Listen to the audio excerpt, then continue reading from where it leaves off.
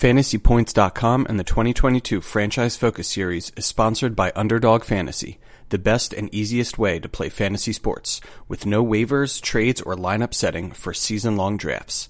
New users can sign up to Underdog Fantasy using promo code FANTASYPTS for up to $100 in bonus cash on their first deposit. That's promo code FANTASYPTS. Head to fantasypoints.com/underdog for more information. Now, let's get to the show.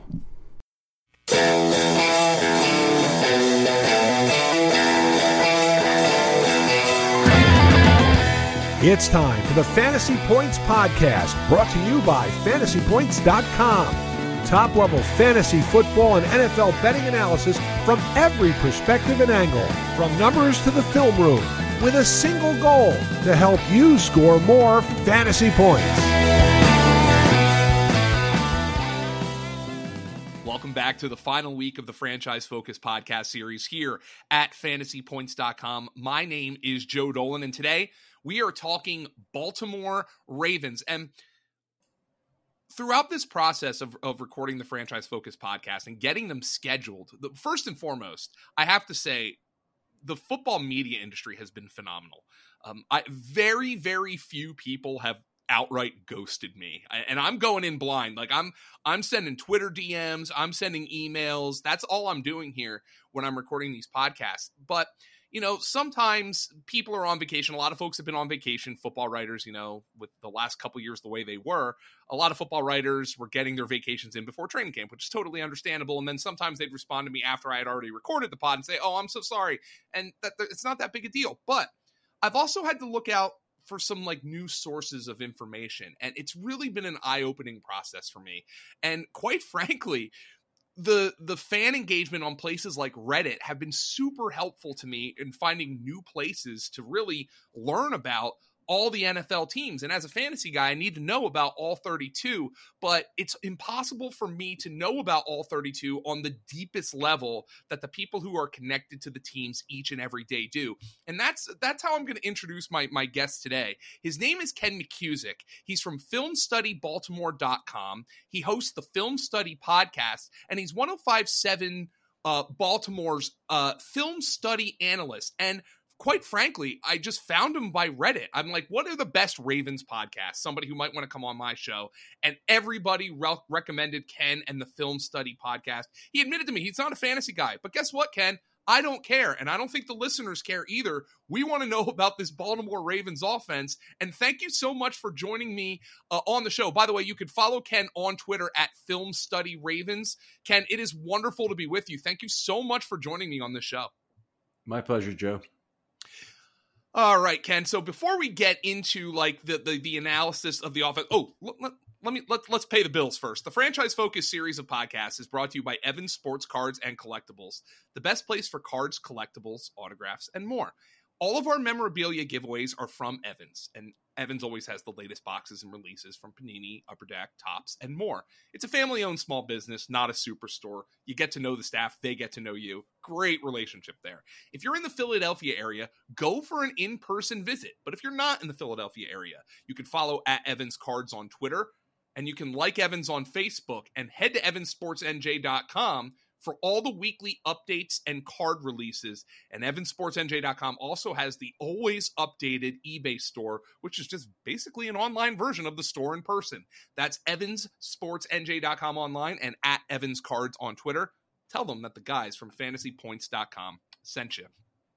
Ken, before we get into just a breakdown of the Ravens offense here, I'm sure you have seen it, but right before we recorded this podcast, for those of you who are listening, we're recording this on July 21st.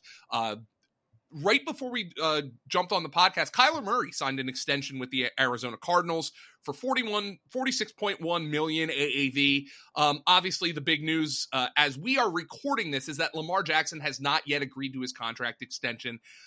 What has been your expectation? What has been your reading of the tea leaves from your following of the team about whether or not Lamar Jackson's going to get a deal done before the season, when you think that deal might come? Obviously, we know it's kind of a unique situation because he doesn't have an agent. That's really the heart of it here, is that with no agent, it's a little bit harder to predict. An agent would be guiding him and saying, yeah, you don't want to go into this year, get hurt and whatnot, and take a risk of making less money. Lamar seems to want to hold out for, a deal he thinks is good. And, not having an agent, he can convince himself pretty much of anything. I don't mean that in a negative way either. He's a great, great player and generally really undervalued by the analytics community. PFF will openly admit to you that they really don't know how to grade him because of the impact he has on all the other 11 offensive players. So it's interesting to me. I'm sure they'll get it done. The Ravens won't let it fail. And when I say that, by the end of the 3-year period, that he's still going to be with the Ravens on the 5th-year deal this year, and then 2 more franchise tags if necessary. But I'm sure the Ravens will not let him get away. So now let's just bring that back to your expertise, which is what this offense is going to look like. And obviously Hollywood Brown is gone. The offensive line was a disaster last year with the injuries. The running game, they had to cobble it together in the backfield because of all the injuries. And then Lamar himself ended up getting injured.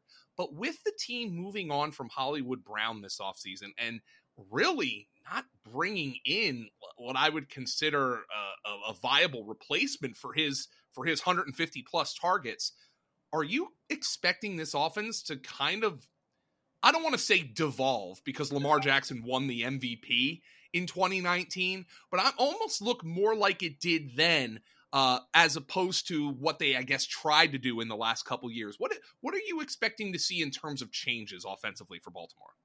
I am expecting them to run the ball more. I think just the receivers alone would tell you that. They've got a very deep tight end group that probably keep 4 on the roster. They've got a couple of guys that they have not given a chance yet. James Prochet entering his 3rd year, Devin Duvernay, same thing, who are guys who I think are have a chance to produce some.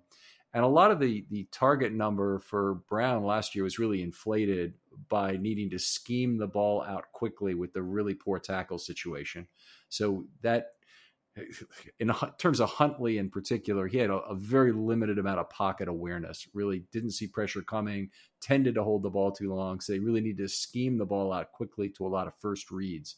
And if you look at Brown's ADOT in particular, dropped like a stone, and his yards per target dropped like a stone.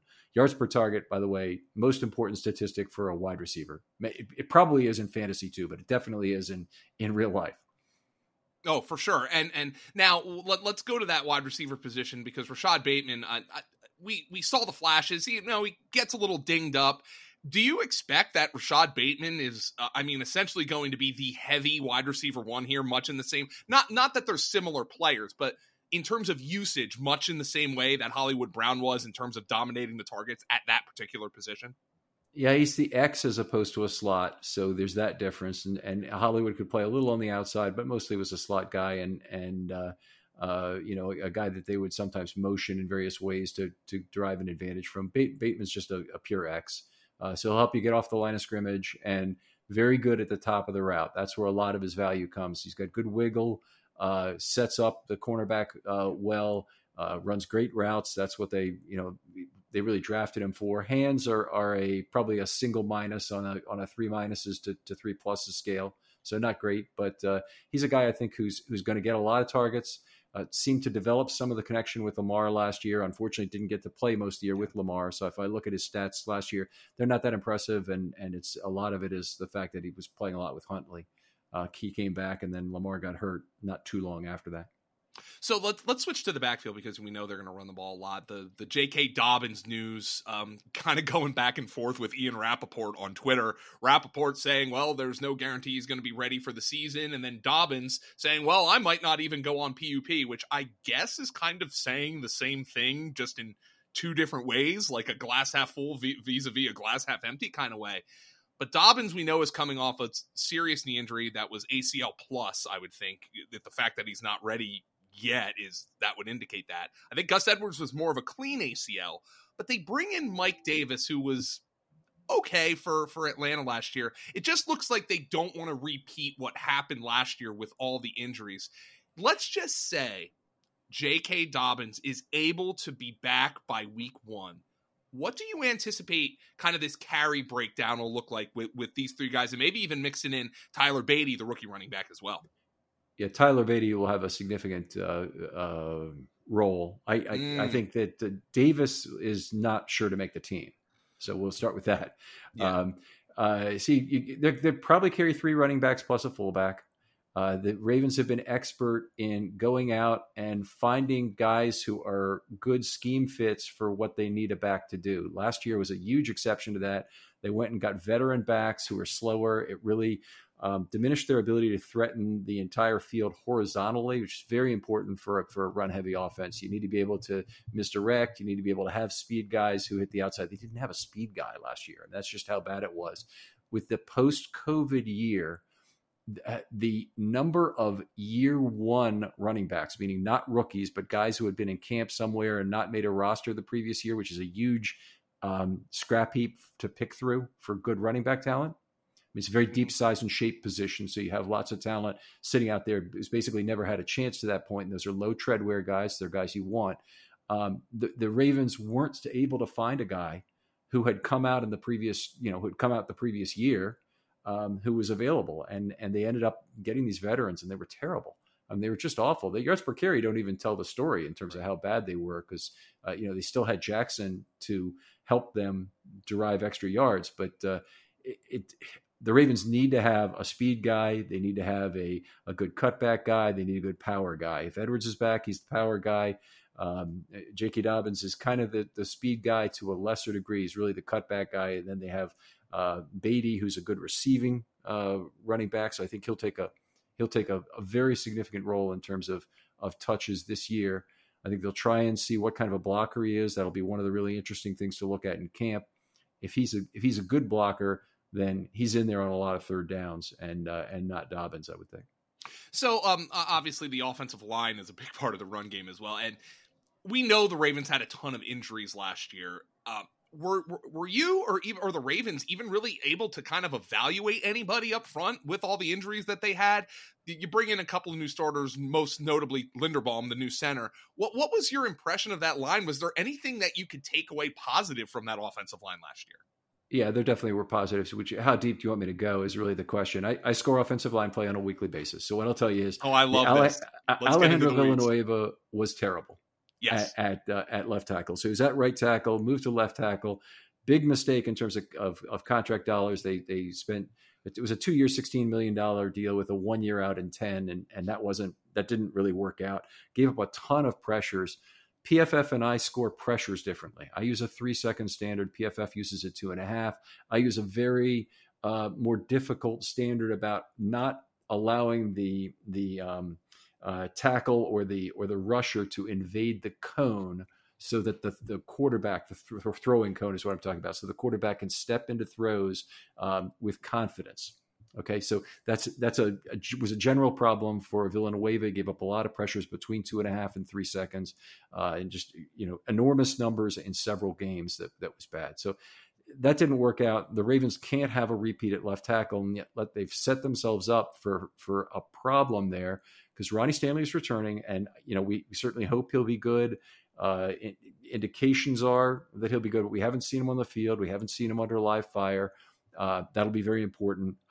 He's the guy who brings not only great pass blocking to the Ravens, but also a lot of mobility in the run game. He's a very quick lineman, gets out, and one of the few guys I've ever seen, a tackle, who can make effective blocks that are not cut blocks on the backside of run plays. So the play's running away from him. A lot of left tackles, they immediately go to the knees of the closest guy and do the best they can to get him down. And when that fails, they don't really do anything effectively on the play. Ronnie Stanley run out into level 2 and 3, look for a safety or corner. And those are the kind of plays, those are the kind of blocks that help turn a 10-yard gain into a 30-yard gain when they connect. So he's very valuable to the Ravens in a lot of ways. If the Ravens want to do anything in terms of a screen game, Ronnie Stanley would be an important component of that in terms of getting it going. So he's the guy. In fact, I would say not only does the Ravens offense depend entirely on Stanley, or he's the single maybe most important linchpin after Lamar, the Ravens' entire success this season pretty much rests on what Ronnie Stanley can do. They brought in Morgan Moses this offseason. You want me to just continue here? Or did you please do. I mean, this is really, see that I love getting into the weeds on O-line play, and this is basically music to my ears. So you could just keep on going about the offensive line, because this is going to really dictate how effective the run game and pass game are. Yeah, absolutely. So Morgan Moses, they brought in a good run blocker at right tackle. The Ravens don't ask much of their right tackle in the run game. Orlando Brown did very well here because he used his length to get pass rushers to what I call the back pylon of the pocket. So, you can, if you're getting beat by speed, if you don't have the really quick feet and you get beat by speed, then you try and use length to extend that guy past down to call it 6 o'clock relative to the quarterback. So take him on a circle route around the pocket. He did that effectively. Morgan Moses, an okay pass blocker, but really known more as a run blocker. I think he'll be able to do exactly what the Ravens need him to do at right tackle, which is not much. I'd be very concerned if he had to move to left tackle and take a more central pass blocking responsibility. As you probably know, in 2019, the Ravens blocked the right defensive end. Sorry, make it the left defensive end, but on the offensive right side with air, meaning they didn't block him. They did a down block from the right tackle, allowed that end to rush, even if it was TJ Watt. And then Jackson had to read that in the mesh point and decide whether to hand off or take the ball himself. And Jackson is expert at that and really reads leverage better than probably just about any player in NFL history. He's up there with Barry Sanders, Gale Sayers, some of the great elusive running backs of all time in terms of his ability to read opposing leverage. And people make a lot out of his speed. His speed is good, but it's not at the top end of elite. He's probably runs in the low to mid 4.4s. There'd been some talk that he ran 4.34 at Louisville that I don't really believe. But anyway, what Lamar really does is make people miss in the open field. And if you watch him regularly, you see a guy who runs in third gear a lot of the time, almost never really turns it up to that fourth gear because at third gear, he can still make people miss like crazy. Yeah. So getting back to the passing game, because it is the NFL in the 21st century. You do have to eventually throw the football. And we know the Ravens will at some point. My real interest here is of the 5 guys who are not Rashad Bateman and Mark Andrews. I'm talking Devin Duvernay, James Prochet, Tylan Wallace, and then the 2 rookie tight ends, Charlie Kolar, who I actually thought was a steal in the draft, and Isaiah Likely. Is there going to be kind of a mix and match situation with those guys? Do any of them stand out to you above the rest as somebody likely to take a step in terms of production this year? I would project one tight end to emerge, and I'm not sure that it will be either Coley. It will. I'm not sure which of Kolar or Likely it's likely to be this year. Yeah, but it will probably be one of them. And the Ravens have a tradition of having their second drafted tight end in drafts, like with Andrews. Be the better one, like with Dennis Pitta over Dixon in 2010. So they've had some things like that have happened. I don't think they're tied to it being Likely, who really impressed in OTAs, or Kolar, who's a great away from the body catcher, big body, good basketball blockout skills. Really should be a great tight end for play action, which I expect the Ravens to use a lot. But the one thing I'd say is targets are very hard to come by in the Ravens offense. After Mark Andrews takes a huge share, and we presume Rashad Bateman's going to take a fair number, yes, I wouldn't project a ton of targets pretty much for anybody. If the Ravens offense is effective, they'll be scoring points, getting leads, running the football, and punishing other teams with their back end of their defense in terms of turnovers. So they should really be, if the Ravens can get a 2-touchdown lead in the second half, I love this as a team that will lean on opposing offenses with the turnover machine they have built back there now. You mentioned Hollywood Brown played a lot out of the slot last year. I know coming out of college, James Prochet was a very, very productive receiver, but certainly complete opposite end of Hollywood Brown in terms of speed, in terms of style.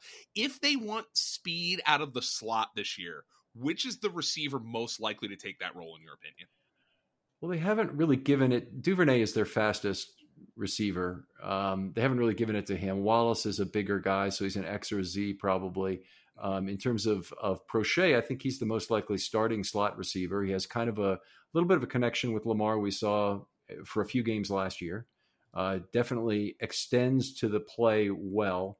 Lamar's odd in that he wants receivers who extend in unnatural ways. So you know how the normal set of rules on a roll right on an extended play will have receivers going to the sideline, short, middle, deep. Well, he wants get a receiver who knows how to get to an open spot in the middle of the field where a quarterback's never supposed to throw it, and he'll have the speed to outrun a pass rusher and still have time to turn his body and throw the ball back to the middle. So he likes to do that. He likes to throw it deep under those circumstances. So extended play is usually a good thing in Baltimore, and definitely wants receivers who not only know what the basic rules are, which sometimes helps, but more often who can make space on their own, who can improvise to make space, and they can kind of be on the same wavelength. And he and Andrews really have a hive mind in that regard. But Prochet is pretty good at coming back for the football. His name is Ken McCusick. He has been awesome on the Franchise Focus podcast here. You can follow him on Twitter at Film Study Ravens. Make sure you go to filmstudybaltimore.com to check out his work. There's stuff on YouTube. I mean, I've been listening to Ken for the last week, and I've been loving everything I've heard. I hope everybody here loved everything they heard. You can also catch him on 105.7 The Fan, because he's their film study analyst there. Ken, thank you so much for joining the podcast. I hope this was enjoyable to you, but I guarantee you it was enjoyable to the listeners. All right, no problem, Joe. Anytime. We only have a couple franchise-focused podcasts left, the Atlanta Falcons and the Arizona Cardinals. And then, guys, it's time for the preseason. I hope everybody enjoyed listening to Ken. I hope everybody's enjoyed this entire series as much as I have. For Ken McCusick, I am Joe Dolan. Thanks, everybody, and we'll talk to you tomorrow.